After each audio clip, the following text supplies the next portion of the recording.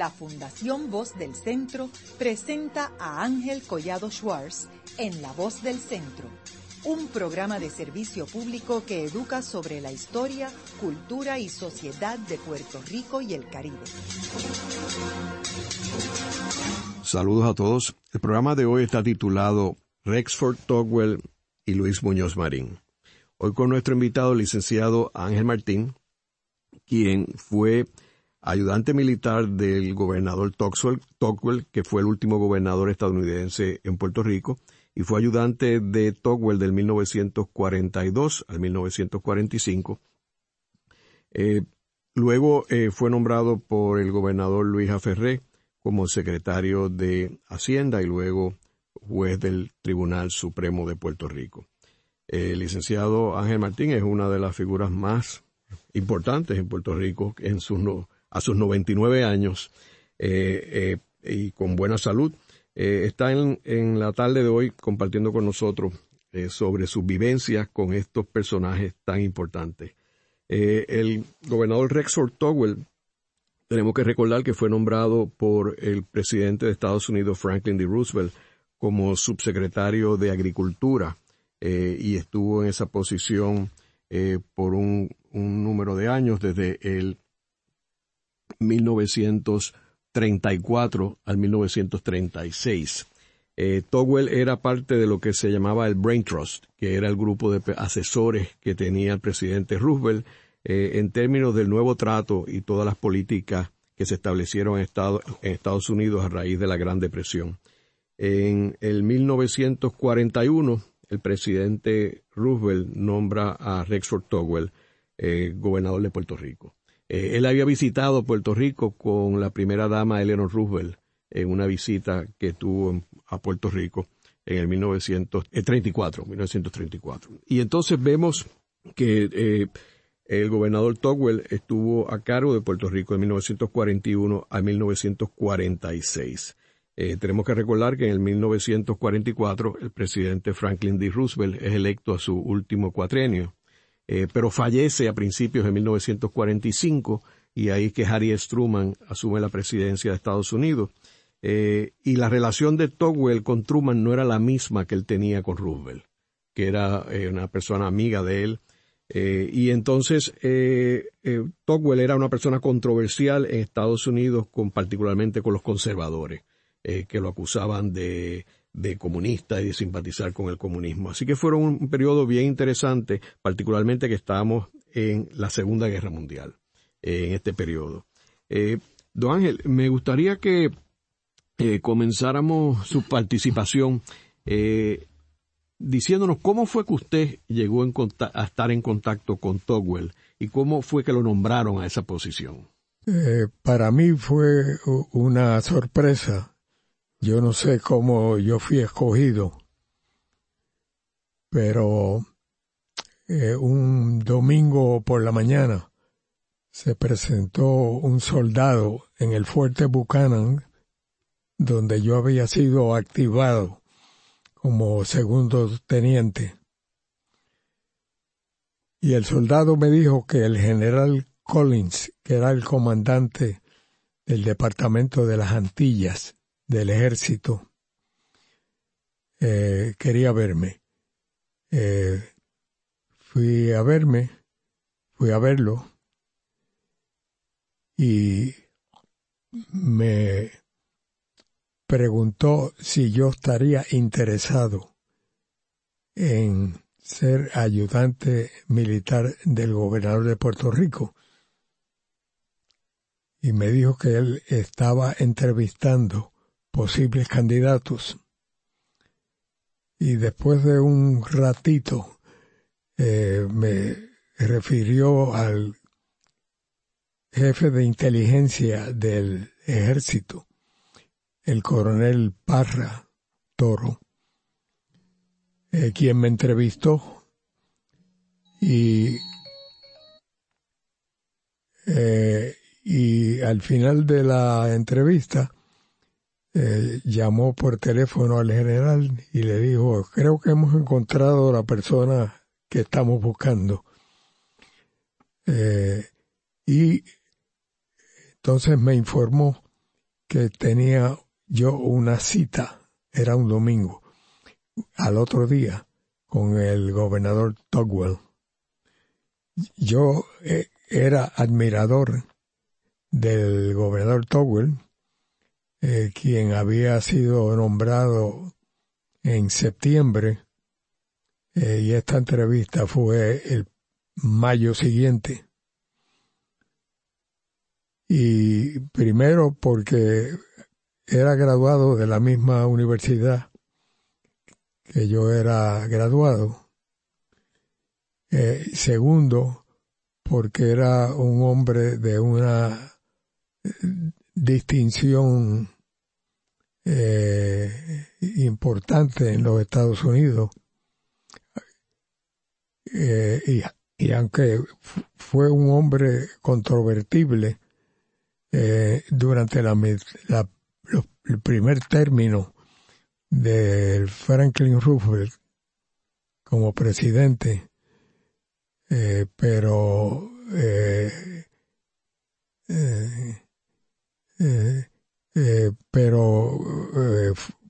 era reconocido por sus méritos. Y era un economista muy distinguido, o sea, también. Él, según leo, le denominaban como el arquitecto del nuevo trato del presidente Roosevelt. Él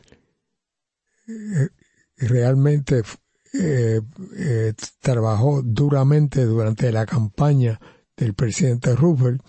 Él era profesor de la Universidad de Columbia y junto con dos profesores de la universidad constituían el Brain Trust, del cual el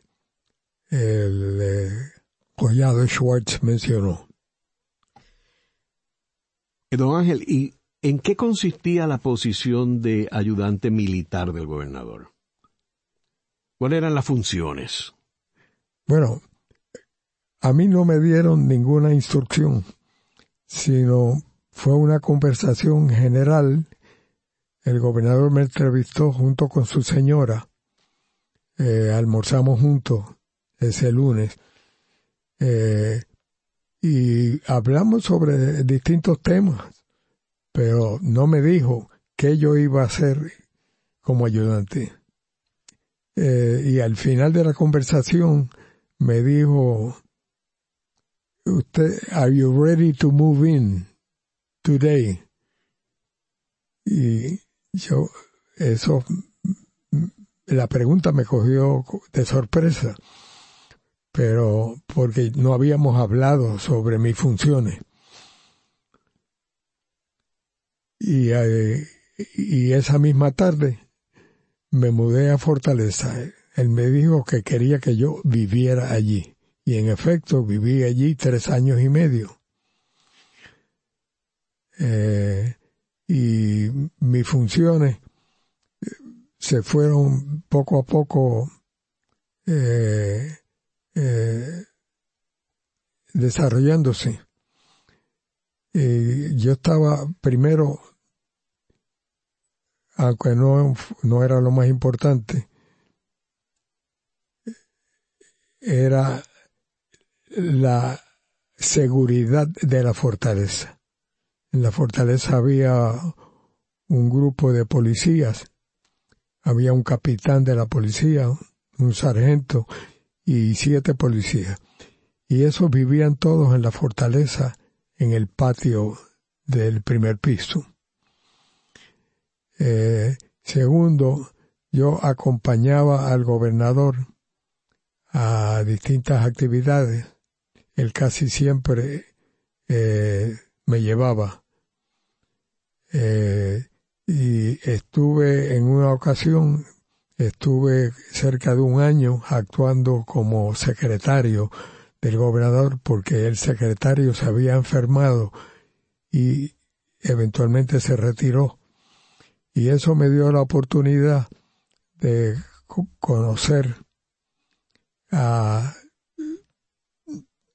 toda la gente de importancia que había en el gobierno de Puerto Rico. Y allí, en esos 3 años y medio, tuve la suerte de empaparme de la situación económica y social de Puerto Rico, ya que yo había estado ausente durante mi estadía en colegio y no estaba al tanto de la política en Puerto Rico. Allí tuve la oportunidad pues, de conocer gente como don Antonio Luchetti, como don Manuel Pérez, como el doctor Fernó Gisern, etcétera.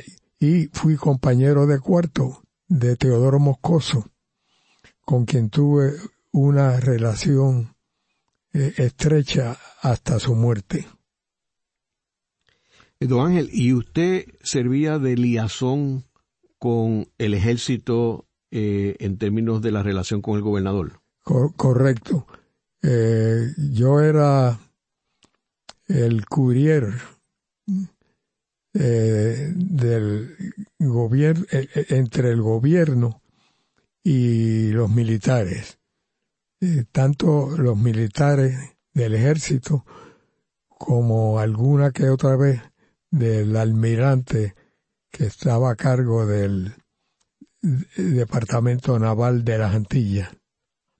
Aunque luego, o llegando yo a Fortaleza, había un ayudante, Tom Hennings, que se estaba terminando su gestión y eventualmente representó en el Congreso al estado de Missouri como congresista. Pero no habían ayudantes del gobernador representando a la Marina y al Ejército dentro de la fortaleza, ¿verdad? Bueno, no. Había un ayudante naval. Ese ayudante naval había sido ayudante del secretario del Interior, Iques, y allí fue que Tugwell lo conoció y le ofreció si él quería ser ayudante naval, pero él no estaba en el Navy. Pero hicieron los trámites y a los pocos días llegó a Puerto Rico y estuvo de ayudante naval conmigo. Y eventualmente lo transfirieron a los juicios de Nuremberg como uno de los ayudantes del juez Jackson, y con quien tuve una relación hasta la fecha de su muerte. Don Ángel, y sabemos que antes de que Tugwell llegara a Puerto Rico, el almirante William D. Leahy había venido a Puerto Rico y Roosevelt lo había nombrado gobernador, y una de las funciones de él había sido preparar a Puerto Rico para jugar un rol durante la Segunda Guerra Mundial, particularmente para defenderse contra los submarinos nazis que estaban en la zona del Caribe. Así que se había ya edificado una serie de bases, había comenzado la base de Roosevelt Roads en Ceiba, lo mismo en Ramey, en Aguadilla, todos esos preparativos que habían surgido antes que llegara Tugwell.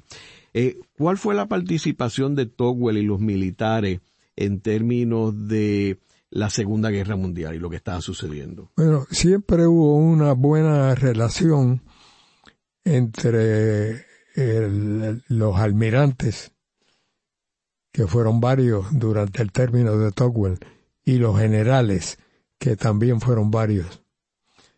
Y ellos visitaban frecuentemente a la fortaleza. El gobernador raras veces iba a la oficina de ellos, ¿no? Pero las relaciones fueron cordiales, siempre.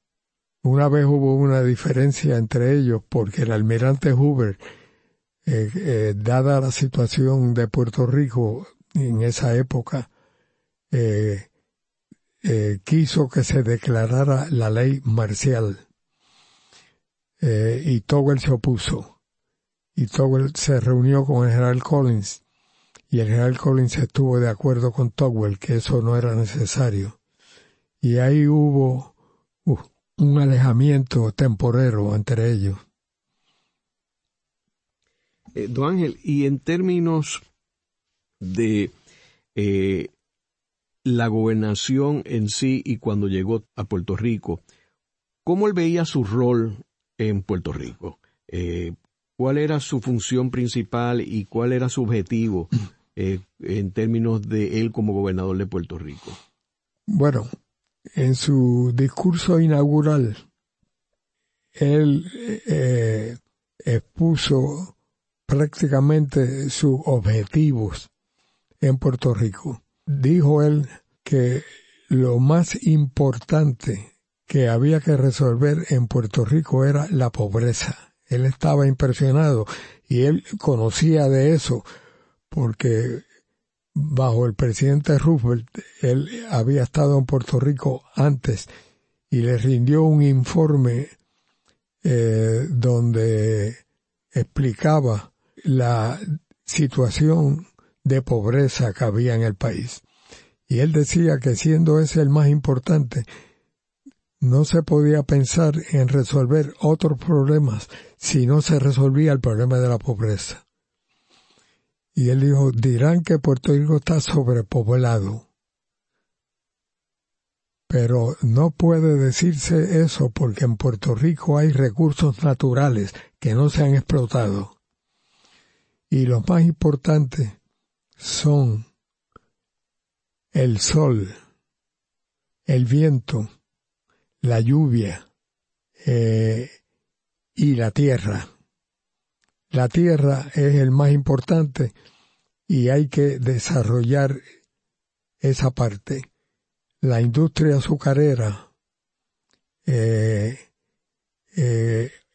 ocupa gran parte de las tierras agrícolas en Puerto Rico, pero todavía hay tierras disponibles para desarrollar la agricultura. Inclusive podríamos no solamente producir los productos que ahora importamos, sino exportar algunos productos. En esa época, en Puerto Rico, la industria azucarera era la mayor industria y la que proveía más empleos. Y Tugwell la atacó desde un principio y expresó en su discurso inaugural que había que acabar con los extranjeros que explotaban a Puerto Rico con un producto de monocultivo y que no se podía tolerar que se aprovecharan de la pobreza en Puerto Rico para mantener la miseria. Y eso le causó desde el principio una animosidad de los cañeros, pero a los cañeros se unieron instituciones como la Cámara de Comercio, la Asociación de Agricultores, el Colegio de Ingenieros y otras instituciones importantes en la economía de Puerto Rico. Y desde un principio el periódico El Mundo también le abrió fuego y constantemente, o sea, de día en día, aparecían artículos en la prensa contra el gobernador, tildándolo de comunista y de fascista. Y por cierto, el periódico El Mundo tenía un periodista fijo en la fortaleza.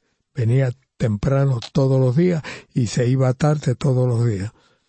Y ese periodista entrevistaba a todo el que venía a ver al gobernador. Lo entrevistaban cuando llegaban, a ver cuál era el propósito de la visita, y lo entrevistaban a la salida para ver qué se había discutido. Pero y el gobernador fue objeto de ese ataque, y además del ataque tremendo de Bolívar Pagán, que era el comisionado residente, que había sido electo cuando el Partido Popular ganó las elecciones. Y Bolívar Pagán abrió fuego en el Congreso, y en el Congreso presentaron proyectos de ley para declarar vacante la gobernación de Puerto Rico. Y acusaban al gobernador también con las tácticas socialistas y comunistas que estaba introduciendo en Puerto Rico. Don Ángel, como usted estaba mencionando, el gobernador Tugwell creía que en la agricultura de Puerto Rico, el desarrollo de la agricultura, él creía que Puerto Rico podría aspirar a ser autosuficiente desde el punto de vista alimentario, porque tenía la tierra, tenía el clima, tenía todo. También él se oponía a la ley de incentivos contributivos, como luego se planteó, porque él creía que el empresario nativo local tenía que ser participante en el desarrollo económico de Puerto Rico. Y él decía que era un poco peligroso uno depender de inversionistas extranjeros que vienen a Puerto Rico para acogerse de las exenciones contributivas, y el momento que no les convenga se van, mientras que el empresario local se queda en Puerto Rico. Y de hecho la ley de incentivos contributivos no fue el que la firmó, o sea, fue Piñero, porque él no estaba de acuerdo con esa ley. ¿Quiere comentarme algo sobre esto y la fe que él tenía en los empresarios locales? Bueno, sí, aunque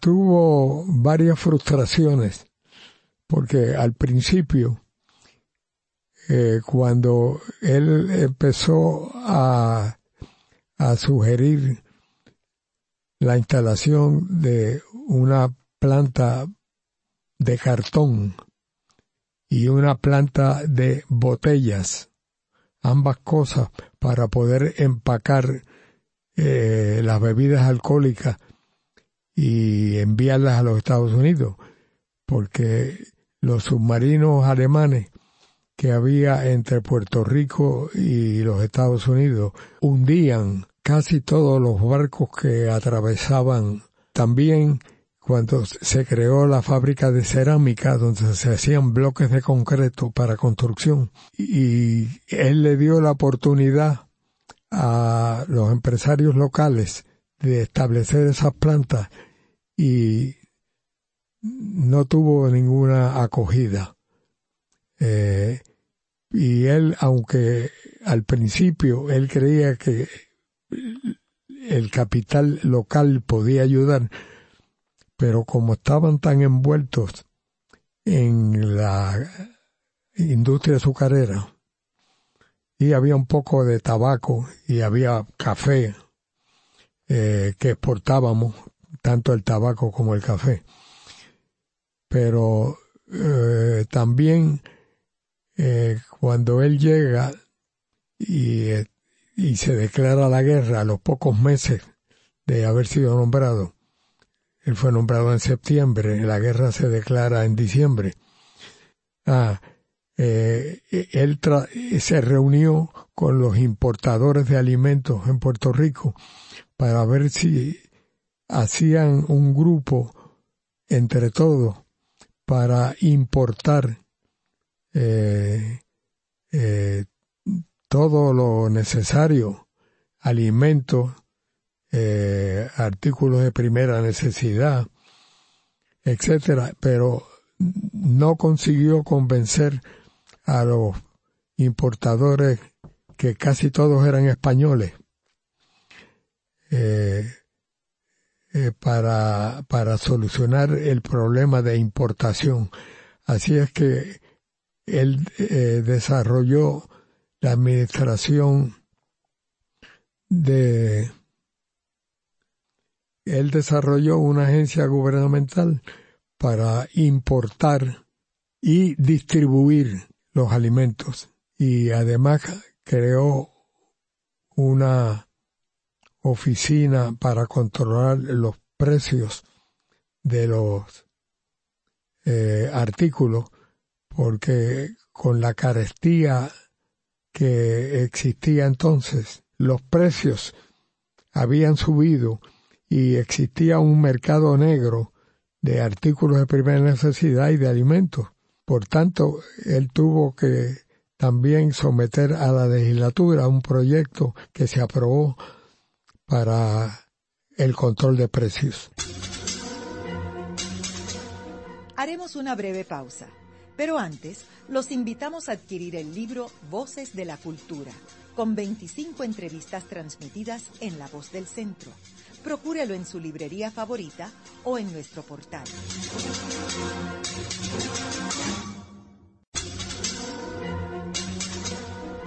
Continuamos con la parte final de La Voz del Centro con Ángel Collado Schwartz. Pueden enviarnos sus comentarios a través de nuestro portal www.vozdelcentro.org.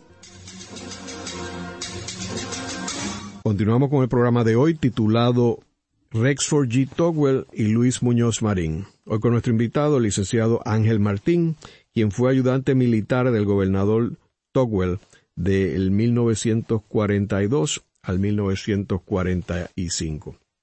Y posteriormente fue secretario de Hacienda y juez del Tribunal Supremo bajo el gobernador Luis A. Ferré. Don Ángel, estamos hablando en el segmento anterior sobre cuando llegó Tugwell a Puerto Rico como gobernador, que llegó en 1941. ¿Cuántos ayudantes tenía Tugwell en Fortaleza?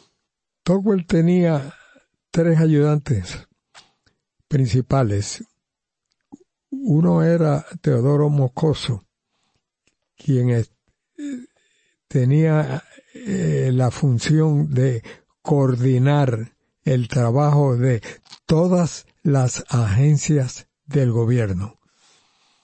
Y había otro ayudante que era coordinador de asuntos federales, quien tenía la función de coordinar con todas las agencias federales que existían en Puerto Rico. Y tenía otro que era el que estaba a cargo de comunicaciones, un oficial de prensa, y que además era el que mantenía al día a la División de Territorios y Posesiones de todo lo que ocurría en Puerto Rico. Más tarde añadió uno que se llamaba Sir Luis Descartes, quien estuvo a cargo de las estadísticas del gobierno. Tugwell decía que un gobierno que no tenía buenas estadísticas no podía funcionar debidamente. Ahora, don Ángel, Tugwell obviamente era una persona bien intuitiva y visionario en el sentido de, por ejemplo, hablamos de Teodoro Moscoso, pero Teodoro Moscoso era un farmacéutico. Y cómo él nombra un farmacéutico a cargo de supervisar las distintas agencias del gobierno. Bueno, en una visita que hizo Tugwell a Ponce, conoció a Teodoro Moscoso, quien tenía una farmacia importante. Y en ese entonces él también dirigía la construcción de casas para gente pobre. En conversación con Teodoro Moscoso, él se dio cuenta que el hombre tenía talento y además tenía una visión económica interesante. Y le ofreció que se fuera a trabajar con él. Teodoro aceptó gustosamente. y fue un éxito. Yo recuerdo compartir oficinas con Moscoso, y un día que paso frente a él me dice: Ángel, quiero que veas algo interesante. Y abrió la gaveta grande de su escritorio y me dijo: aquí está el futuro de Puerto Rico en esta gaveta. Yo me sorprendí y le dije: ¿cuál es el futuro? Me dice: estos son los estudios que ha hecho Arthur D. Little, que son unos consultores de Boston de gran prestigio, y que son los que están estructurando los planes para la fábrica de cristal donde se iban a hacer las botellas de ron, se iban a envasar, y la planta de cerámica y la planta de vidrio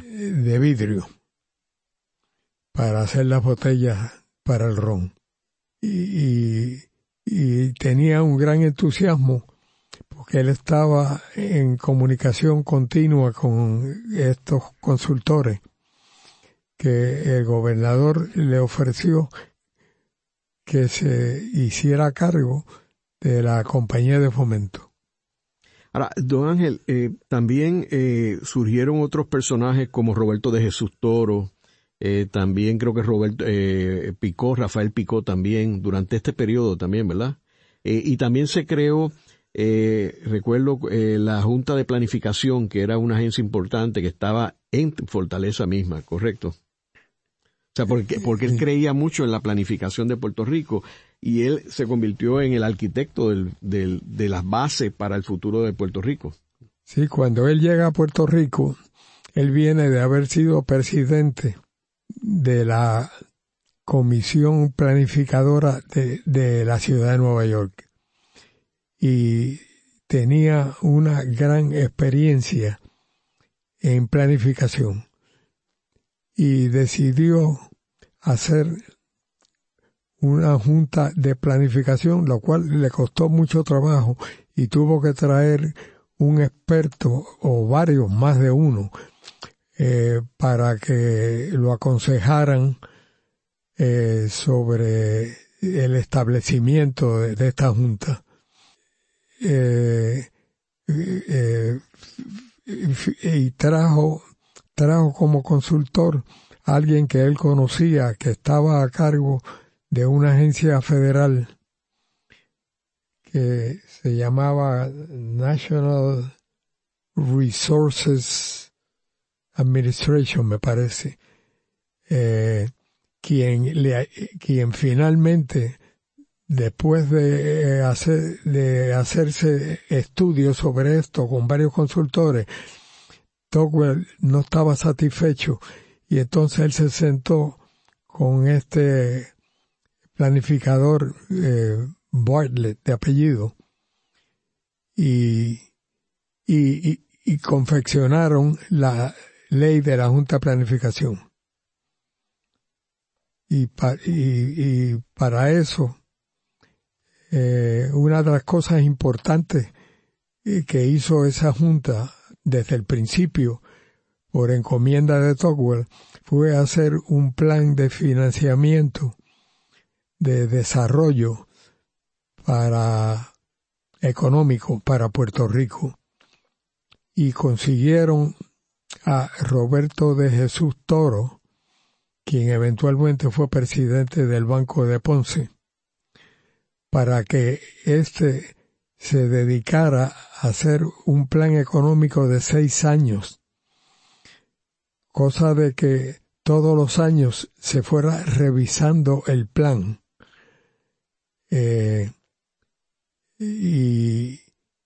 Y Roberto de Jesús presentó el primer plan de 6 años, que fue un éxito. Yo no sé si eso se siguió después, pero era una idea magnífica porque luego de eso el gobierno parece que funciona ciegamente y no tiene en consideración cuáles son las posibilidades de años siguientes y les impone una disciplina a los funcionarios de gobierno para que la planificación se haga organizadamente.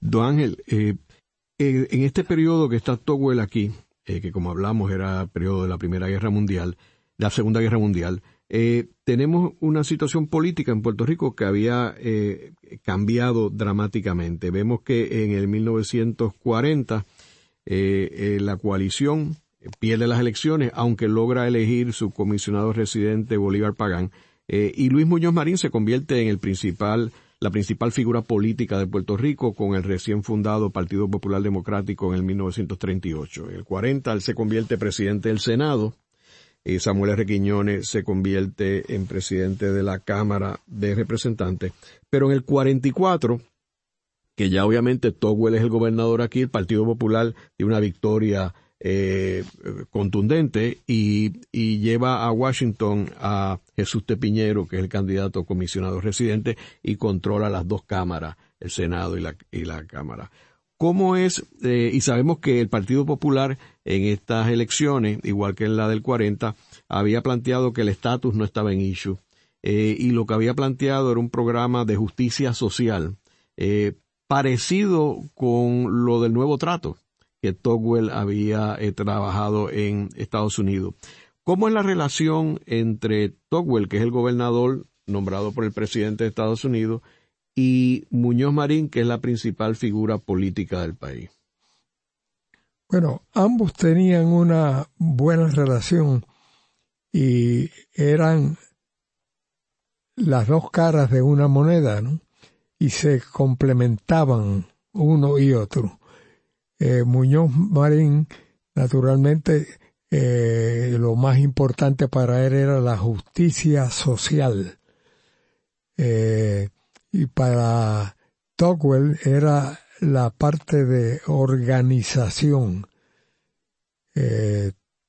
Tugwell en un discurso dijo que en Puerto Rico era una frustración que él tenía, porque decía que en Puerto Rico no había talento administrativo, y la verdad es que no había ningún talento administrativo, porque aquí no había nada que administrar. Cuando Tugwell llega, encuentra un gobierno desorganizado, y él trató de estimular el desarrollo de administradores, y por eso se ideó en la Universidad de Puerto Rico el Colegio de Administración Pública, el cual se aprobó la creación del instituto, pero tardó 3 años más en abrir la escuela.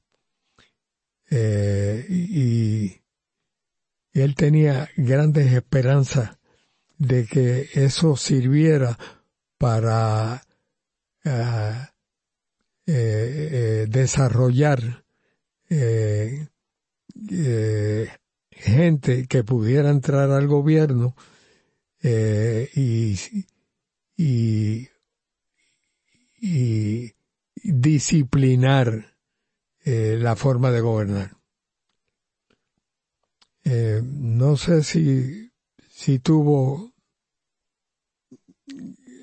gran resultado, porque eso lo vivimos hoy, que no aparecen los administradores responsables, organizados, disciplinados. Don Ángel, la relación entre Muñoz y Tugwell, o sea, ellos se reunían constantemente en Fortaleza. Sí, se reunían en Fortaleza. Muñoz Marín se reunía en el tercer piso de la fortaleza. Él nunca se reunió en la oficina del gobernador que yo recuerde. Pero el gobernador creía que Muñoz, para Muñoz, las consideraciones políticas eran más importantes que el desarrollo del país. Y así lo publicó en su libro, el libro que publicó unos meses después de dejar la gobernación. Y eso causó un alejamiento entre ellos, porque Tugwell lo tildó como político más que otra cosa, aunque le reconocía los méritos que tenía como político. Pero sin embargo tuvieron un alejamiento después de la publicación del libro, pero eventualmente Tugwell rompió el hielo cuando felicitó a Muñoz por haber sido electo gobernador. Carta que Muñoz le tomó tiempo contestar, pero finalmente hicieron las paces. Y yo tengo, o he tenido acceso más bien, a cartas cruzadas entre ellos desde que Tugwell dejó la gobernación.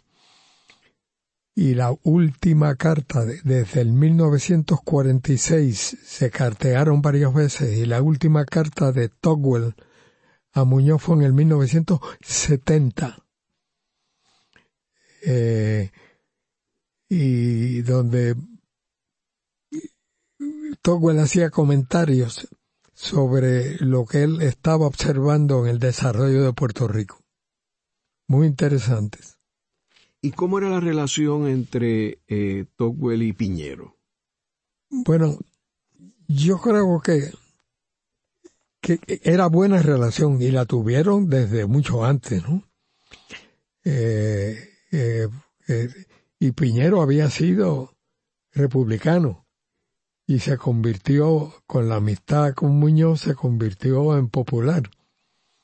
Y era un hombre interesado en el desarrollo de Puerto Rico, pero no era un político común y corriente, ¿no? Y en una de esas cartas que yo vi de Tugwell a Muñoz, le advertía que con la influencia que él tenía sobre Piñero, que debía tener un poco de control, porque cualquier cosa que le decía a Piñero, Piñero la iba a hacer, y que eso no era bueno. Ahora, luego Muñoz obviamente incorpora muchas de estas personas que eran del equipo de Tugwell, como Moscoso, que es parte importante del gobierno de Muñoz Marín, Roberto de Jesús Toro, que está a cargo del presupuesto. O sea que él incorpora muchos de estos personajes que habían estado trabajando con el gobierno de Tugwell. Pero así todo, la relación de ellos nunca fue muy cercana, ¿verdad? Después del libro de Strickland, que él escribe cuando sale de Fortaleza. Sí, hubo un alejamiento, y recuerdo que Jaime Benítez organizó una reunión en casa del arquitecto Henry Klumb e invitó a varias personas. Yo estuve allí presente. Y la idea de Jaime Benítez era que en esa reunión hicieran las paces el gobernador Tugwell y Muñoz Marín. Y allí se encontraron, se dieron las manos, pero fue una relación muy fría. No hubo conversación entre ellos. Pero más tarde, Tugwell insistía en escribirle, como dije ahorita, y lograron hacer las paces nuevamente. Ahora, es interesante que el Partido Popular y Muñoz Marín nunca le dieron crédito a Tugwell de su contribución en términos de la fundación del nuevo Puerto Rico y el modelo económico. Detalles como el Banco de Fomento, por ejemplo, el Banco Gubernamental de Fomento, todo esto de lo que hablamos ahorita de la Junta de Planificación, que todos estos proyectos vienen de Tugwell, no vienen del Partido Popular. Sin embargo, en la historia del Partido Popular eso pasa por desapercibido y no se le da crédito. ¿Cuál usted diría que fue el legado más importante de Tugwell aquí a Puerto Rico? Yo creo, en términos generales, que el legado de Tugwell a Puerto Rico fue la esperanza, que el pueblo se sintiera esperanzado en el futuro, y él tenía gran fe, y él sugería que se escogiera con gran cuidado las personas que iban a dirigir las distintas agencias de gobierno. Como todo esto era nuevo en Puerto Rico, pues no había gente realmente con experiencia para dirigir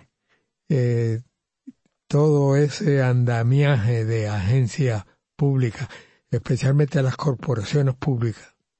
Y el legado de él es que le abrió los ojos a la gente y a los políticos de que Puerto Rico podía ser gobernable, que cuando él llegó no era gobernable. Y cuando lo dejó, él cree que lo dejó organizadamente, pero siempre con la preocupación de que no se siguieran los principios establecidos por él en cuanto a organización de gobierno. ¿Y su relación con Sánchez Vilella, la de Tugwell? Sí, muy buena, realmente. Sánchez Vilella pasó a ser ayudante de Muñoz desde que Muñoz era presidente del Senado. Tenía una relación muy estrecha con él y no tenía tanta relación con Tugwell. No había la relación porque no era necesaria, pero el recuerdo que yo tengo es que el gobernador lo invitaba a reuniones que él hacía por las tardes en el patio, cuando él mismo preparaba un cóctel y él mismo lo servía y lo distribuía. Bueno, y ahí invitaba a distintas gente relacionada con el gobierno. Y Roberto Sánchez era uno de los que iba de vez en cuando. Pero el más que iba a Fortaleza, y especialmente de noche, era Jaime Benítez. Como Tugwell tenía esa inclinación a la universidad y ese deseo de que la universidad progresara. Por cierto, él fue el que ideó lo del Consejo Superior de Enseñanza y trajo 2 personas, uno de Canadá, que no recuerdo el nombre, y otro de Estados Unidos, que había sido profesor en Colombia, Adolph Burley, y que estuvo con él, con Tugwell, en el Brain Trust de Roosevelt, y los trajo como miembros del Consejo Superior de Enseñanza. Y él decía que si Puerto Rico sin buena universidad no llegaría a ningún sitio, y que la universidad debía existir especialmente para tener una relación estrecha con el gobierno, que los profesores universitarios podían sentar las bases para un futuro de progreso.